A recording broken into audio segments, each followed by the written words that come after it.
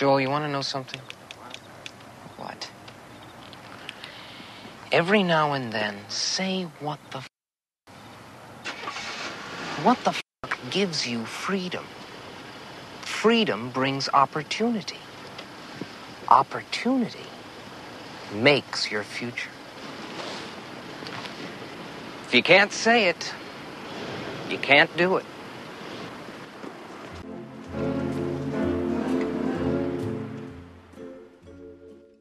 Welcome to Sailing in the Mediterranean podcast. I'm your host. My name is Franz.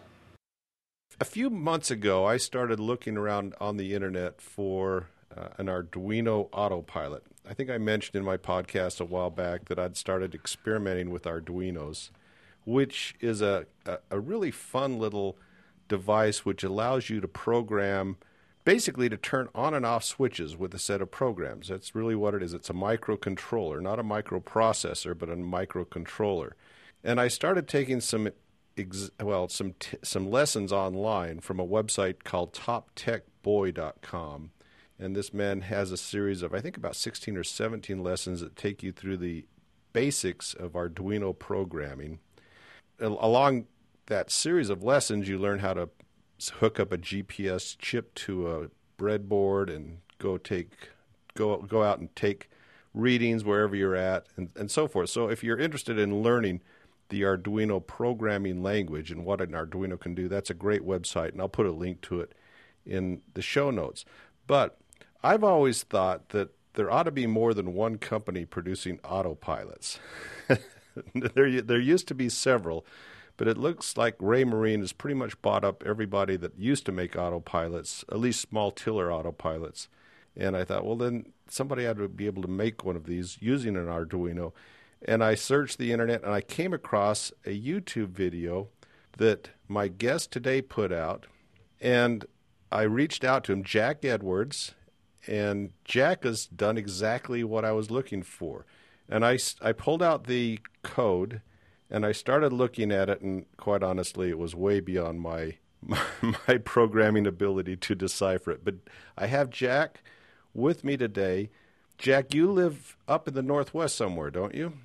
Well, I have a sailboat up there in Seattle. Actually, it's up in closer to the Canadian border this year. I moved it up there last year. I have a son in Bellingham, and they just had a baby, so now I've got a grandchild there. So I've got the boat up near Bellingham. But my home, full-time home's in New Mexico, down near Santa Fe. And so I spend the winters down here, and we're having a great ski season so far. So I sail in the summer about 3 months and spend that on the boat. And then I'm down here in New Mexico the rest of the time. I guess you ski out of the Taos Resort, right? Is that right? I do, and it's a really great resort. It's a lot. I know you're from Salt Lake. It's a lot like Alta. Very good chutes and steeps, and they just put a new lift into the top of Kachina Peak this past year. And this El Nino weather is what really booms our skiing down here, so we're having a good year. All right. Well, Jack, I looked at your video, and I reached out to you, and I was amazed at what you'd been able to do. Now, this looks to me like this is just a project you took on for fun more than anything else. I did.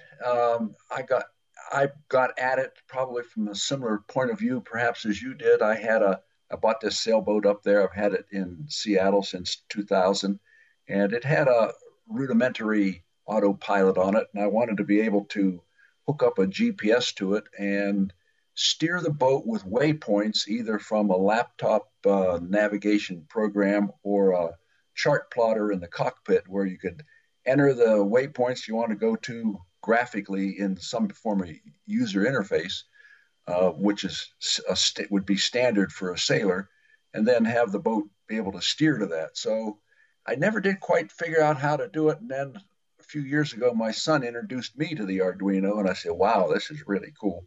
And I think I could do it with this. And I just listened to you talk a minute there about the Arduino, and it really is a very simple system to learn. And if you start it at the beginning, it's real simple programs, and you just keep building onto it. And I would add to what you said about it is that the thing that has really made this possible And you said you looked at some of my code and it looks very complicated.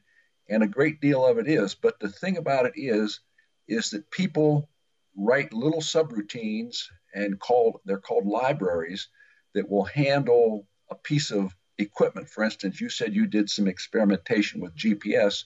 You probably used a GPS library, and all you had to do was call up, give me my waypoint, and it would print that out for you.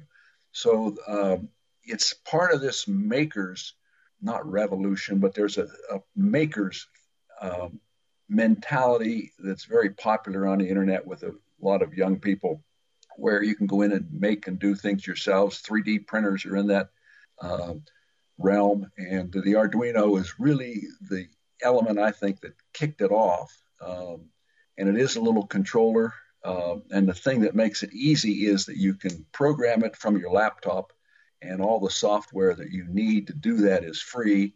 And all the contributors who contribute to these things usually do it under an open license, so that the software things that they develop are available for other people to take and build upon. So that's kind of how I got started on it. And once I got going, it's been fascinating and quite a journey. Well, Jack, tell me a little bit about your background, because from what I can see, you must have been an engineer in a previous life.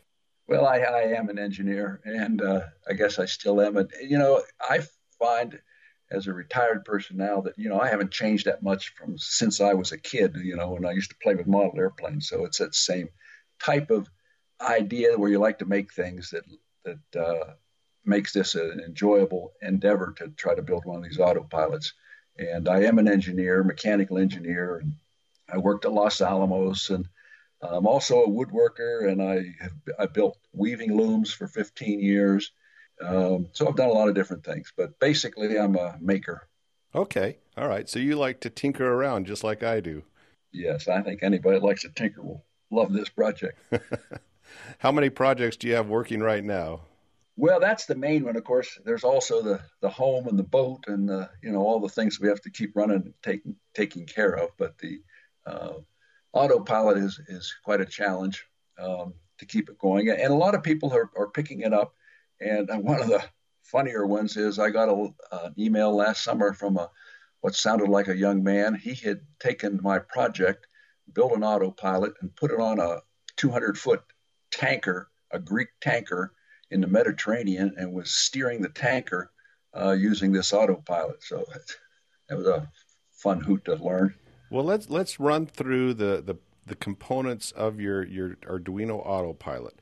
I've got it here, but you know it intimately. So tell us what's involved in that. Let's start with the hardware, and then a little bit of the software subroutines that you developed. Well,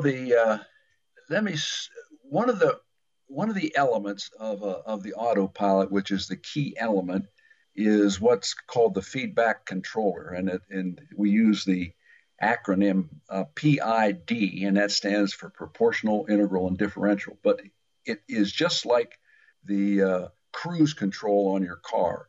If you get below speed, it wants to speed you up. If you go too fast, it wants to slow you down. But a key element in that is, like, if you put on your gas to go up a hill, you have to let your gas off before you get to the top of the hill, or you'll be going too fast when you go over the top. So that's the negative feedback in this loop. And the equation for that loop is two terms: what the course error is and what the bearing rate is. And so you subtract the bearing rate from the course error, and that's your control signal. So for all of that coding, it gets down to one line of algebra to actually control the rudder. Most of what goes into it is gathering the input data and processing it into a signal that you can manage to generate those two terms. So for my hardware, I started with the Arduino board, and I use a Mega because it's a little bit bigger. And then I have a compass. And the compass is what is called if you think of a ship's compass or a boat's compass, it has mechanical gimbals. And the mechanical gimbals allows that compass card to remain in the horizontal plane. On these solid state compasses, they have an electronic gimbal. And to do that, it has 3 accelerometers and 3 gyros and 3 magnetic detectors so that it can sense which way's up and which way's down so that it can determine which way it needs to compute the compass heading. So there's the compass, and that's typically called a IMU, Inertial Management Unit.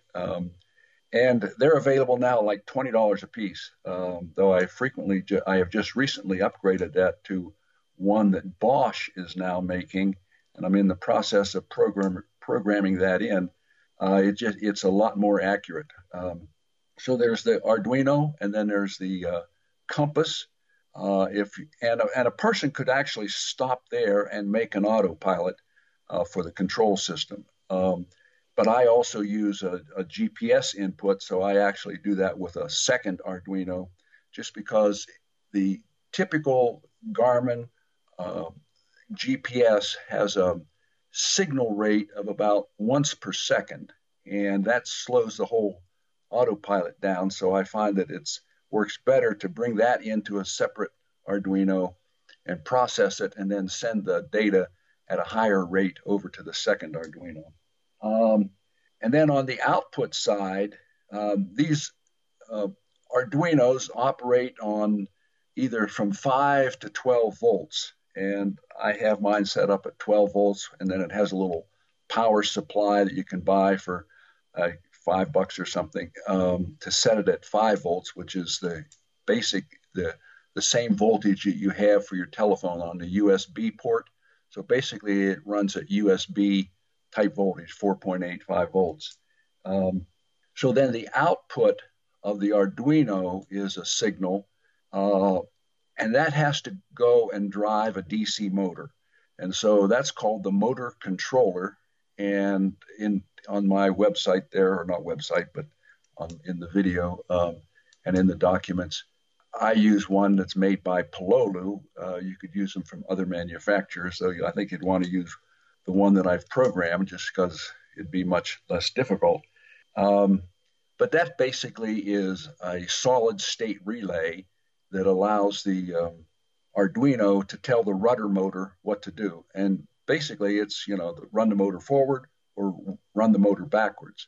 Now, in addition, I use a speed controller in there so that it runs the motor forward and backwards, either slow or fast. So the bigger the air, the faster that the motor runs. So when you're just kind of cruising along and there's not too much air, the motor will just creep a little left, a little right, a little left, a little right, and keep you on course.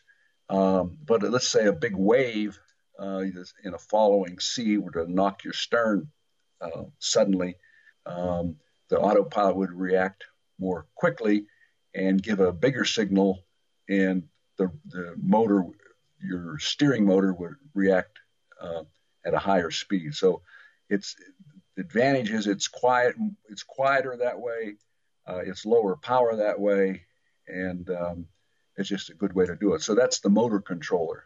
So let's see. Then below decks, I have the basic autopilot, and I have that in 6-inch by 5-inch by 3-inch plastic box that I got at Walmart or something. Then for control, those are the basic elements, but then you have what are the control elements.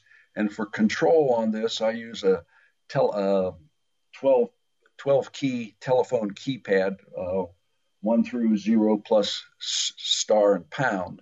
And then each of those keys have various functions. For instance, if you've turned it on, if you hit key 1, you go into the compass mode. And from there, the autopilot, when you punch 1, it looks at what the compass reading is at that point in time and says, okay, that's what he wants to steer. I'm going to lock on to that value. So it captures that value and stores it. And now if the compass reads something different, it takes the difference of those two, and that's your heading error, and that's your main control signal. Then there's, so anyway, I have different buttons that'll do different things. It can steer a wind angle, I have a tack mode, which is the same as the compass mode, except that when you press, so let me go back to the compass mode briefly. Keys, if you're looking at a telephone there, keys 4 and 6 will adjust your course 10 degrees left or right, and keys 7 and 9 will adjust your course 1 degree left and right. And if you were to engage the tack mode, key 6 or 4 and 6 would adjust your course by 100 degrees. So I sail a lot by myself. I put it in that mode when I'm going to tack. I'll hit that button, and there are parameters that I've set in there that limit the rudder angle and the speed of the rudder to emulate how I like to do it when I tack. So those parameters a user can adjust, so it will emulate how he likes to tack. And so then I don't have to fiddle with the helm. I can tack the jib, and of course the main will come over. I can steady up. It'll steady up on a new course. I can sheet it in, trim it up, and then usually 100 degrees is a little broad for a tack, but as I gain speed, then I can touch the 4 and 6 keys, 7 and 9 keys, and bump that up closer to the wind angle that I want to sail. So that's the basic operation. And then I guess the other mode is the GPS mode, and that has a key associated with it. And it will steer the GPS course that you have programmed into your either your navigation software on your laptop or the navigation route that you have fixed on your chart plotter. In my case, it's in the cockpit. So those are the basic operations. I guess we're talking about components, but those are the basic operations also, what they do, the components do. Now, let's talk about the control mechanism below deck. You use a hydraulic pump and basically a hydraulic cylinder to drive your rudder. Yours is your boat, I've looked at the videos, it's a steering wheel boat. My boat's a tiller boat. How does it go from controlling it with the hydraulic piston versus controlling it by hand? How do you disengage the hydraulic cylinder, I guess, or the hydraulic piston, I guess? Well, the hydraulic piston is moving it all the time when the rudder is moving. And my unit has a little hydraulic pump that runs forward and reverse at different speeds. But then there's a solenoid actuated hydraulic valve which bypasses the cylinder. So it connects from the inlet or the high pressure side of the cylinder to the low pressure side of the cylinder. And if the autopilot is turned off, that valve is open and you can move the rudder and so when the piston's going one way, it's pushing oil through that valve back to the other side of the piston. So in essence, that's the clutch function. All these autopilots have a clutch function. The Raymarine uses an electric clutch, and several people have taken old Raymarine linear and rotary units and hooked it up with my autopilot. It seems to work quite well that way. A fellow who has just sailed he bought a boat up in Australia in December, I guess it was, and sailed it down to Tasmania, about 1,400 miles. And he did not have an autopilot. He's the first person who's actually built a control, a motor. He took a windshield washer motor, I think a windshield wiper motor, so a small DC motor, ran it through a worm drive gearbox from a boat winch, then put a chain gear on that, and then another chain gear on his helm, and ran a sprocket up to there. And I think forget how he clutches his, but I know that a lot of the tiller pilots, a lot of the auto helm pilots that are hooked right onto the wheel have a little lever, and they're driven by belt, and you tension the belt to drive the wheel and take the tension off and turn the autopilot off when you want to steer by hand. And I actually have seen a video on YouTube where somebody took an electric drill motor and an all-thread screw, and using that to drive a tiller on a boat. So I think there's a lot of different ways to do it. I think it's another popular way to go, though I haven't done it myself is to use the autopilot, the electronic autopilot, to tip the steering vane on a wind-driven autopilot, like the monitor wind vane unit. Use a small servo to tip that wind vane and steer your compass course that way. So there are a lot of different options, and I don't really, in what I've done, try to say how people should do it, but that is something that has to be addressed by the individual.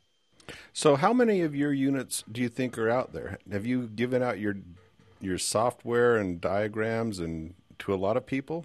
Oh, I'd say there's probably 100 people in that realm that have requested that I send software to them. I know of about a half a dozen who have successful or let me know that they've built a unit that they have working. I know one guy in the Mediterranean built it, and he had a background in I guess it was air conditioning control system, so he built his very quickly and had it up and running using a compass only mode. I don't know that anybody's got the GPS mode operational yet. It doesn't seem to be too important to a lot of people. Well, that's what I was thinking. I mean, I've got a basic AutoHelm 2000, and then I have a more current edition. And quite honestly, the old AutoHelm works so much better than the than the new one does. And I've talked on my podcast before about being able to finally this old autopilot that I bought in 1980, probably about 1985. The brushes finally went out on it because it was a DC motor, and the brushes finally were out, and I could not find the motor. AutoHelm quit taking care of it, and I finally found the manufacturer, and I was able to get a sample of the little tiny motor that I was able to replace and get it working again because the control unit was still working fine. But I can see a point where I'm going to have to replace this, and the autopilot that I bought from Raymarine that was designed to replace it just doesn't do as good a job as the old one, in my opinion. And it's just on compass-only mode. It's just a compass-only mode one.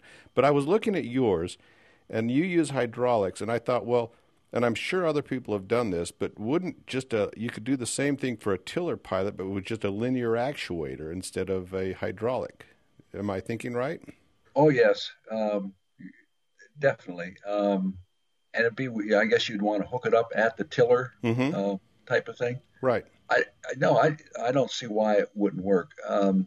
I think the thing that is important is, will it drive the rudder at the speed that you might need to drive it? And it's probably important whether or not your rudder is a balanced rudder.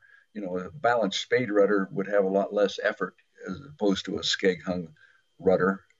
So does it have the power and the speed that you need in terms of response? And does like your newer one have the same capability in terms of motor response as your older one? It doesn't seem to have as strong a motor. And my rudder is the barn door type rudder. Mine's a traditional looking boat. It's a Bristol Channel Cutter, if you're familiar with them. And so it's got just a big rudder, and it takes a lot of effort to keep it on course. There's always a lot of weather helm when you're tacking into the wind. But when I'm tacking into the wind, I put my vane gear on, so I don't have a problem with that. But when I'm motoring, it's just really when I'm motoring and there's a lot of waves that it seems to get overpowered very easily. Well, now one of the things I had trouble when I first got mine going, the fellow I bought the boat from had brought it back from Tahiti, and the autopilot was not working, and I tore into it, and I found the brushes were gone, and I could not find a source for those brushes. I went into a shop, and it's wonderful to have a boat in a place like Seattle in Ballard. Ballard is the old fishing community where they kept the entire fishing fleet of the Northwest operational. You know, they can make anything in there. And I took it to a DC motor shop. Oh, well, we'll make you something. And he says, oh, well, get a set of these Harley Davidson generator brushes and file them down a little bit. You'll be perfect. Those brushes have been in there for 12 years. So you might be able to fix your old motor that way. But the motor has to be sized for the job. And, you know, this autopilot's not going to help you if that isn't the case. Now, within this autopilot, I mentioned that the control equation is two terms. And that means that the user could set that up if you wanted to you could adjust those on the fly if you wanted to. So there's two terms. The first term is the proportional term, and that's your heading error. So let's say, like right now, it is set up so that if you have a 10-degree error, this is for my boat, if I have a 10-degree heading error, I get 8 degrees of compass. So that works out to be a coefficient in front of that first term of 0.8. And so if you were trying to set one of these up for your boat, you would say, okay, now if I'm 10 degrees off, how much rudder do I want to use to get back? And then you'd set your coefficient. And then the other coefficient is in front of the negative feedback term. And the negative feedback term for this is the bearing rate. So the faster you're turning, the more you want to take that rudder off as you approach your set point. Otherwise, you just go through your set point to the other side and you zigzag back and forth. So then you increase your parameter for the negative feedback bearing rate up until it's damping about at the rate that you want it to. But a person those I don't have it set up this way, but to set it up with a potentiometer would be very easy to do, because somebody asked me about that recently. And I didn't do it because it seemed like they could easily get out of adjustment of where you wanted to have them most of the time. So I haven't found it's necessary. What are your long-term projections for the project? Are you going to commercialize it in any way? No, the fellow in Tasmania asked me about that. Isn't there some way you make money at this? And I said, no, I just try to make a few friends.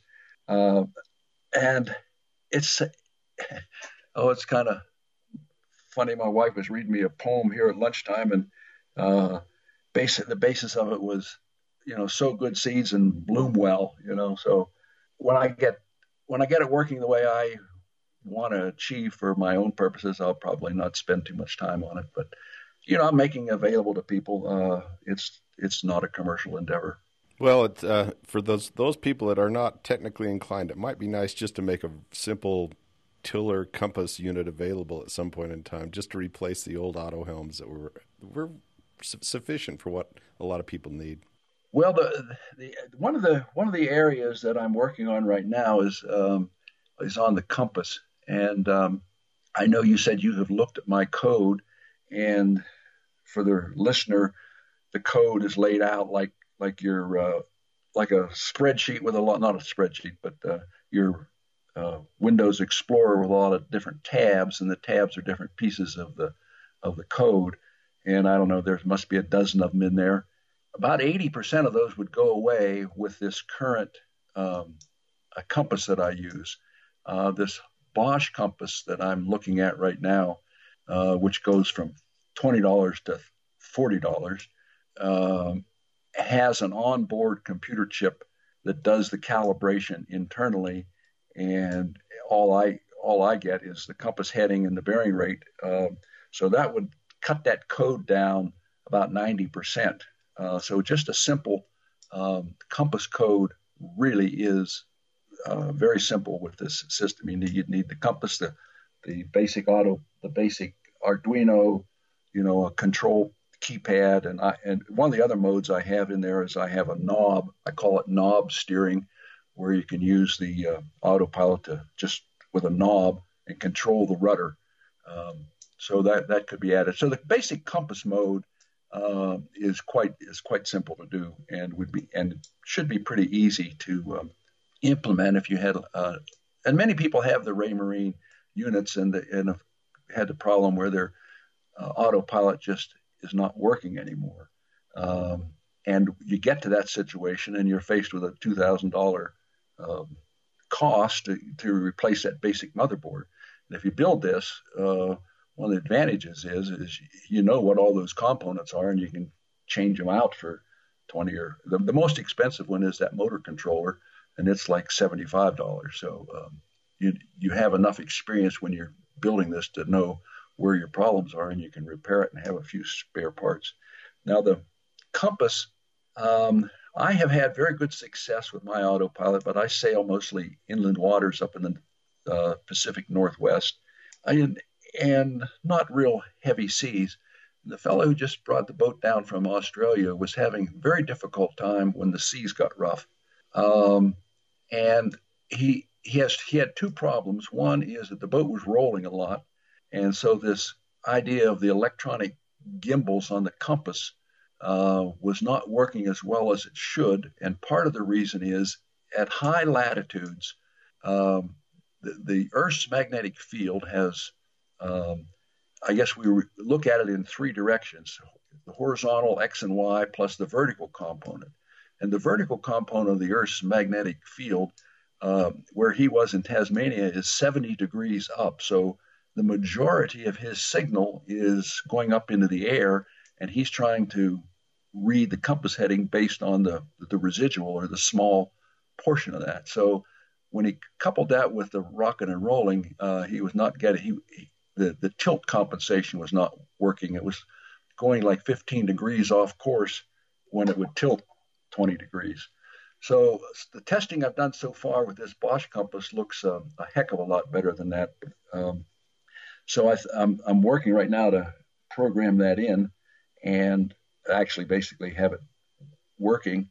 And I think when I get that, and so it has the side advantage then that it's going to eliminate about 90% of the code. So a compass only unit would get down to be a pretty simple bunch of code. And I also think that because that a lot of the compass code is moved over to the controller, over to the compass board, the computer board on the compass itself, that I could bring that GPS code back over to the main board. So I'm working on simplifying and getting the reliability. The other area that I'm working on right now that has eluded me is in the GPS steering. If you steer a GPS waypoint, when you get to the waypoint, it'd be advantageous to turn before you get to the waypoint so you can kind of make a tangent curve from one line to the other. And typically on autopilot, I haven't got a lot of experience with different ones. You wait till you go through the waypoint, and then you have to turn and come back to the new course line. And I don't know if you've got a chance to look at those videos that I had there on my Dropbox. But last summer, the testing I was doing, the Garmin chart plotter not predicted, but sent me a signal for the course to steer. And you could program it such that it would start the turn any distance or time before you get to the waypoint. And when I did that and experimented with that last summer, the code really followed that course extremely well in calm water. And it does use the compass when it's steering an autopilot course. The autopilot tells it what course to travel over, and then from that it computes what heading to steer. Because if you've got a cross current and you want to travel east, so that you are sure to stay on the line that you've already plotted as a safe line, you don't want to get off of that line left and right because there may be hazards. So if you've got a cross current, you've got to crab the boat in order to stay on that line. And so I think I've got that part working quite well now. And so the last piece that I have to test is, can I do that with internal computations rather than those Garmin computed courses? And the testing I've been able to do with that here at home seems like it'll go down to the end of the driveway in my car and tell the car to turn at the right point. So I think I've got that figured out. So I've spent a lot of time on that aspect of it. So you're spending quite a bit of time in front of your computer and playing with code with this right now. Well, I am right now, particularly with trying to get this new compass installed. And I was just out. The thing I have it working, and I'm trying to figure out how to pull the bearing rate out of there. And there's two ways to do it: pull it off of the gyros, or or compute it from the change in bearing. And I'm doing it both ways. And right now I was out in the shop today trying to make a turntable so I could calibrate it. So when you gave me the Dropbox folder to go take a look at these, take a look at your work, you said the first place to start out is the documentation, the autopilot documentation. but then all the code is up. You have a lot of different files of the different code along with videos and photos. And I guess what you really want to look at, if at least when I'm looking at it, is the Autopilot current version H4. Is that right? Yeah, that's the one that is currently up there. Though I just put the new test version with this compass up there, but that's the one that's operational right now. And I leave the old stuff there just because a lot of people, you know how it is. Once you get something working, you don't want to tinker with it. And so a lot of people who've pulled that code down and have it, they like to see that that's still there. And more could be done in the department of trying to get that thing really well organized. And I haven't done that. Doesn't interest me too much, and I probably will, but I keep finding other things that I think are more important.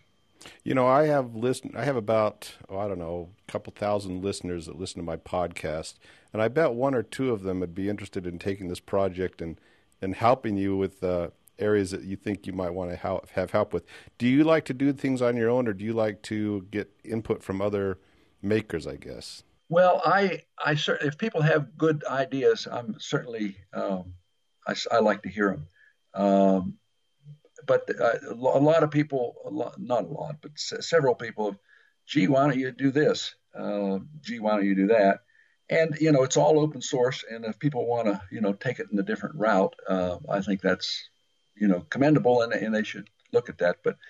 And there may be things that people could help with, like, for instance, right now, if somebody were a good programmer, and I'd say, look, I can't quite figure out how to change the basic. So within this Bosch compass, you can set the different ranges for the gyros in terms of degrees per second. It goes from like 125 degrees per second up to 2,000 degrees per second. It's like selectable ranges. Well, for a sailboat, if you make a circle in a minute, that's 6 degrees a second or something. You don't need 2,000 degrees per second. But that level of programming involves programming in binary, which is not my expertise. And typically I'll get that help from the manufacturer, but I haven't gotten it yet. So if somebody says, I know how to do that. Some of those things could be helpful. And it's always good to have useful ideas. Now, I just had a correspondent a few weeks ago. He was a software engineer. He was an electrical engineer, and his wife was a software engineer. And they've sailed the Pacific at least twice, and both times their autopilots have failed to work for them. And they said, I'm not going to sea without a good autopilot next time. So they've taken this code, and I haven't heard back from them how they're doing, but they may be good resources. Now, I actually think a lot of people that have had difficulties with autopilots at sea, I think it's the compass. This compass thing is a significant issue. I saw that Raymarine now, they have gone to one of these IMUs like I am using. It's called 9 degrees of freedom, or 9 DOF. And what that means, it has 3 accelerometers, 3 gyros, and 3 magnetometers. And the idea is you have to have all that in order to have an electronic gimbals. I think of the accelerometers as diving boards in 3 different planes, so that if the one diving board that is in the horizontal plane, it's just sitting there under the influence of gravity, it will bend, where the other 2 are on edge and they will not bend. So it says, that's down. Now, if you orient that detector in some degrees of pitch and some degrees of roll, all 3 diving boards will bend. And so it has to say, okay, these have all bent. Which way is level, or which way is up? And therefore, which way do I have to interpret these 3 magnetometers? And that's good, except that if you have the accelerometers coupled with an acceleration, now it has to figure out which is gravity and which is acceleration and subtract them. And there's one more level of complication. That is, if the system is rotating, the rotational component will cause these diving boards to bend. So you have to measure the rotational and subtract that out. So there's all these other components basically to give you a compass, a horizontal plane compass reading. And the cheaper ones, so it's three things, and they all have three axes that should be at right angle to each other and all on the same coordinate system. Well, you're talking about a little mini microchip, and how well that, if the space industry is going to make that very well and consumer electronics are not. So that's a key issue. But it's interesting that Raymarine has just gone to that type of a system, and their sensor is about $600. I don't know how good it is, but this Bosch seems to be quite good. So I'll be headed in that direction. It sounds like you're having a lot of fun playing with this, and I want to keep up with what you're doing. And I think my project, if I'm going to take this on, is I'm going to try to do a compass only, where I can say, okay, steer this course and do positive and negative 10 degrees or 1 degrees or tack. Those would be the three things I do with my current. That's sufficient for me. And because I'm always on watch anyway, so I'm always up there watching where I'm going. Well, quite frankly, it's safer too. You put this thing on GPS, and who knows, where you could end up someplace else. But the way I like to, if I'm motoring and going somewhere and I've got a cross current, I like to set a route on the GPS plotter, and it'll, I suppose you use something like that, and it draws a line on your chart, and then you can look at it, and it'll tell you whether you're left or right of course, and you can tweak it a degree or two and nudge it so it stays on that course. And if there's a significant current, you could have a significant heading difference from the course, but you'll track down that line. And that's a very safe way to do it, and it's really all that's needed. It's really more of a challenge to me to get this other part working, but that's really what's needed. You like the engineering challenge. That's what I can tell that. That's what you like. Yeah, it is. Well, okay. Well, I had this idea, goodness, 8 or 9 years ago, and I said to myself this past summer when I had that success steering, following the route with the GPS, I said, I've been doing this, well, I'm not for 9 years, but this is finally where I wanted to get it to. So, I'm really pretty pleased with that. And now if I can get this compass upgraded, I think I'll have a pretty good system. And then I think it can be simplified and made more reliable. Well, I really appreciate your time. I want to ask you a few questions of sailing up in the Northwest, because that's where I launched my boat, was actually in Bellingham. That's right. I remember you saying that. And so where have you sailed up there, and tell me about how you got into sailing. Have you been sailing all your life? No, I've not been sailing all my life. Let's see, I was in the Navy, in nuclear submarines, and I was stationed in Charleston, and my landlord had a 30-foot what do you have? I'm not sure what his boat was, but we took that down to Florida, and he raced in the Southern Ocean racing circuit, and I crewed for him and navigated for him. And it was very enjoyable. I've always been a boater. I here where I live, and I lived in Idaho for a while also, and I had a fishing dory, floated the Snake River, loved to fly fish up there on the Snake River. So I like the water and that type of thing. And then here where I am in New Mexico, we had moved from Idaho to come down here because my wife is a weaver. And I said, well, let's go down there and find a place, and I'll make looms and you can weave. And so I did that for 10 years, had a very fine product that I built and patented several features on. And one of which was large sand cast bronze gears. I said, boy, this just ought to be a boat. And I used to take all of the wooden boat magazines and say, I'm going to build a sailboat. And finally, when I got to be around 60, I said, if you're going to go sailing, you better get a boat. So I guess when I was 60 and both the kids lived up in the Northwest, I went up there and found a sailboat I liked and bought that, and I've enjoyed it. And I've sailed that from, Seattle up the Inside Passage up to Ketchikan and back and up the Gulf Islands. There's a lot of great sailing water up there. So I've enjoyed it greatly. And it's a summer, I'm on it all summer. So it's a good getaway from here. I love the mountains here and love being on the sea up there. So are you on your boat all summer long then? I am. I usually about 3 months. And it actually is kind of limiting in terms of working on this autopilot because you do a lot of development and you can't really do the final testing till you get back to the boat. So you kind of have to conjure up ways that you can test things as best you can. Do you take your laptop up there and make software changes when you go? Oh, I do. Yes. It drives my wife crazy. Okay, take the helm. I got to go change this parameter.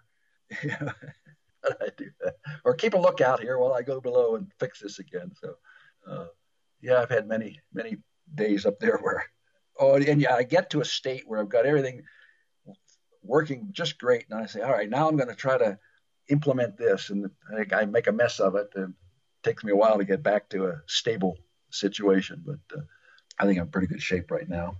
Jack, is it okay if I put a link? If people are interested in looking at your project, how would you like them to do that? Would you like them to write you an email, or do you want me to go ahead and post to your Dropbox folder? I guess I'd prefer that you do an email. I end up spending a good bit of time helping people. It's nice to know who I'm helping, and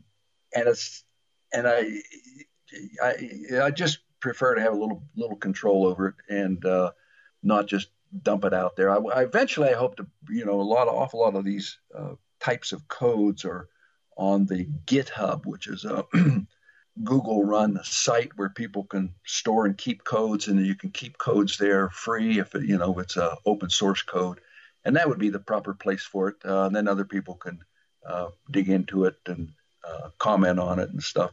But if it gets to be too much time and effort, I tend to back away from it.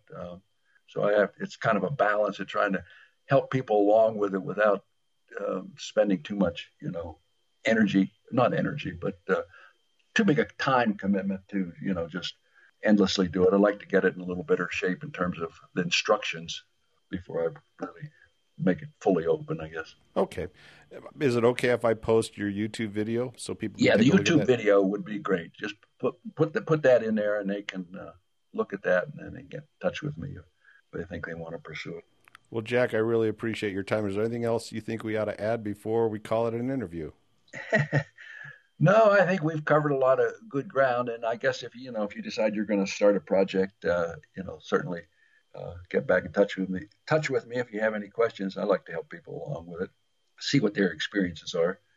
Well, I know the first thing I'd do is I'd look for a linear actuator that would do what I need it to do. And I can basically look at the specs that Raymarine has for their linear actuators and go find one that's similar to that, because I think that's probably what I need to do. And then I would probably use the same motor controller, because you're just basically controlling a different motor than your hydraulic motor. I agree. The same motor controller would operate it. Now, somebody sent me a link recently.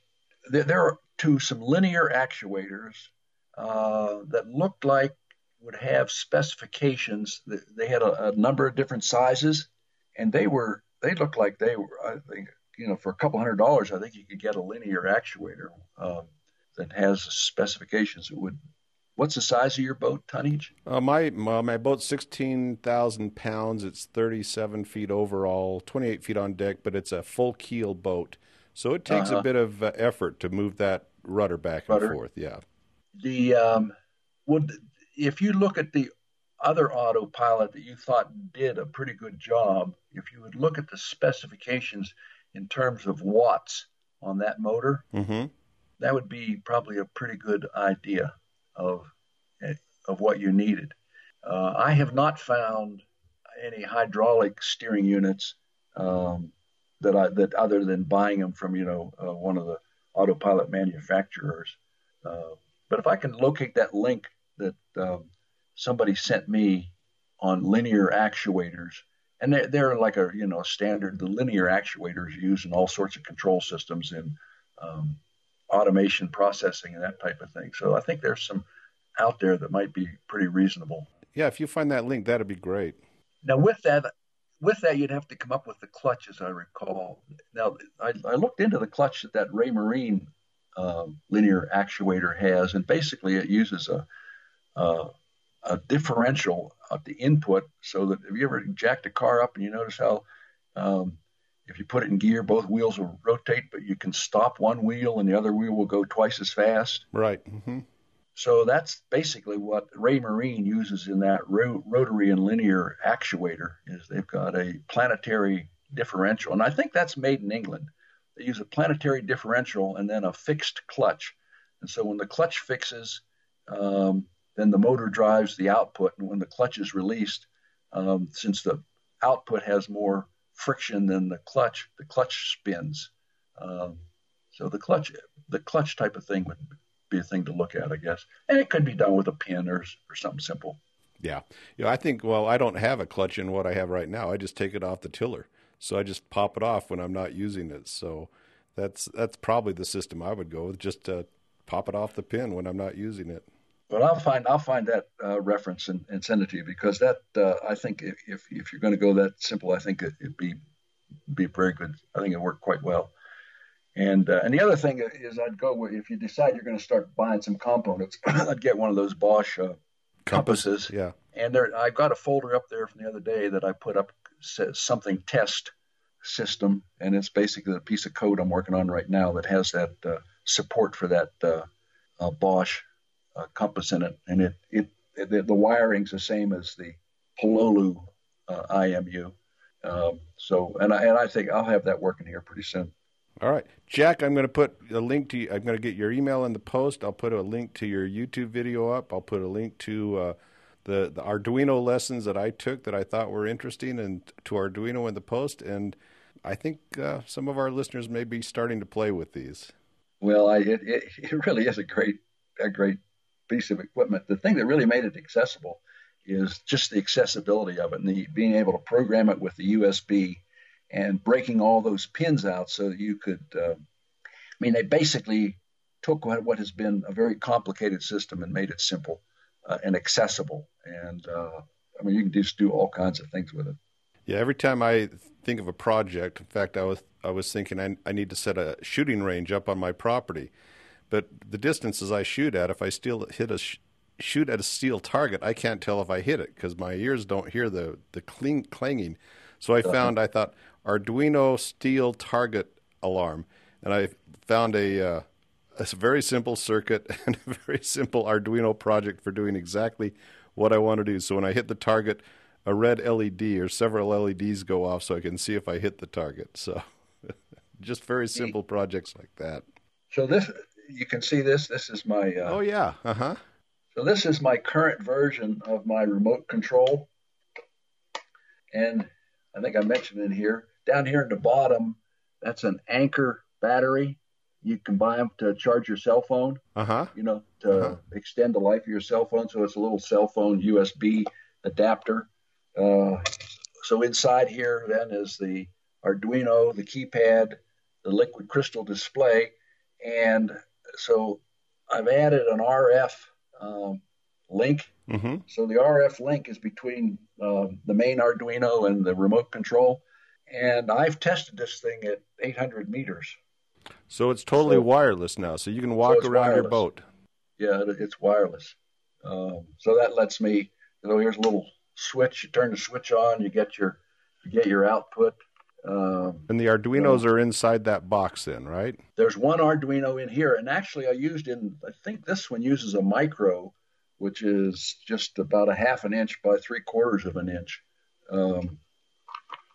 That's the inside of the board right there. Anyway, you can't see that. But yeah, and there's so those Fritz diagrams in there.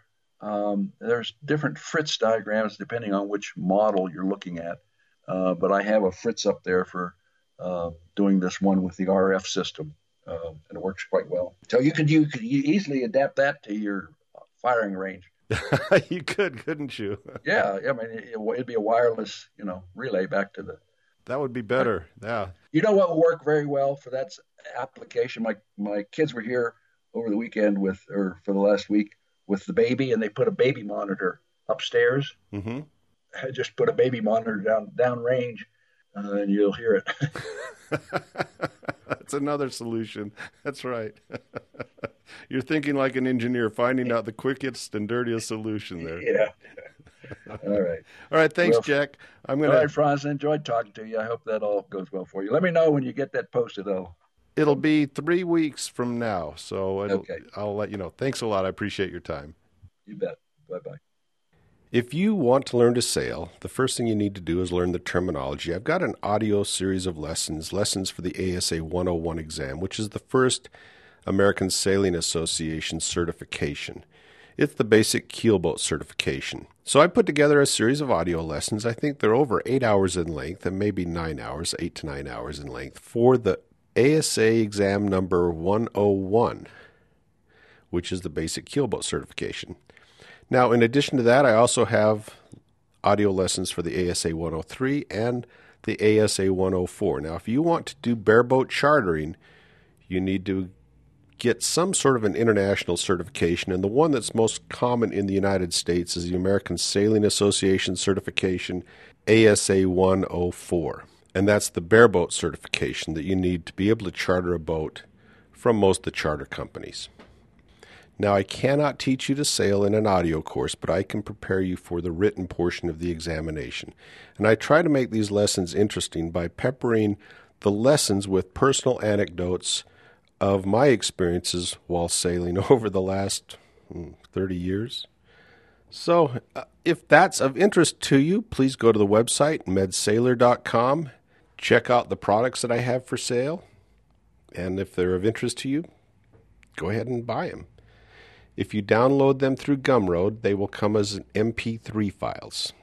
Now, the last thing I want to encourage you to do is if you like these podcasts, tell your friends about them. And if you have a chance, go into the iTunes podcast directory or whatever podcast directory you use and write a positive review.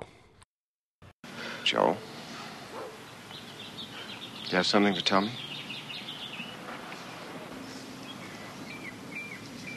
No, I don't think so. I just got off the telephone with Bill Rutherford. Princeton can use a guy like Joe. What? Princeton can use a guy like Joe. His exact words. That's unbelievable. You're as good as in. I knew you could do it. Haven't I been telling you, every once in a while, you just gotta say, what the heck, and take some chances. You are so right. You made me very proud.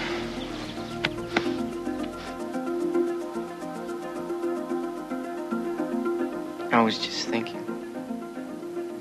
Where we might be 10 years from now, you know?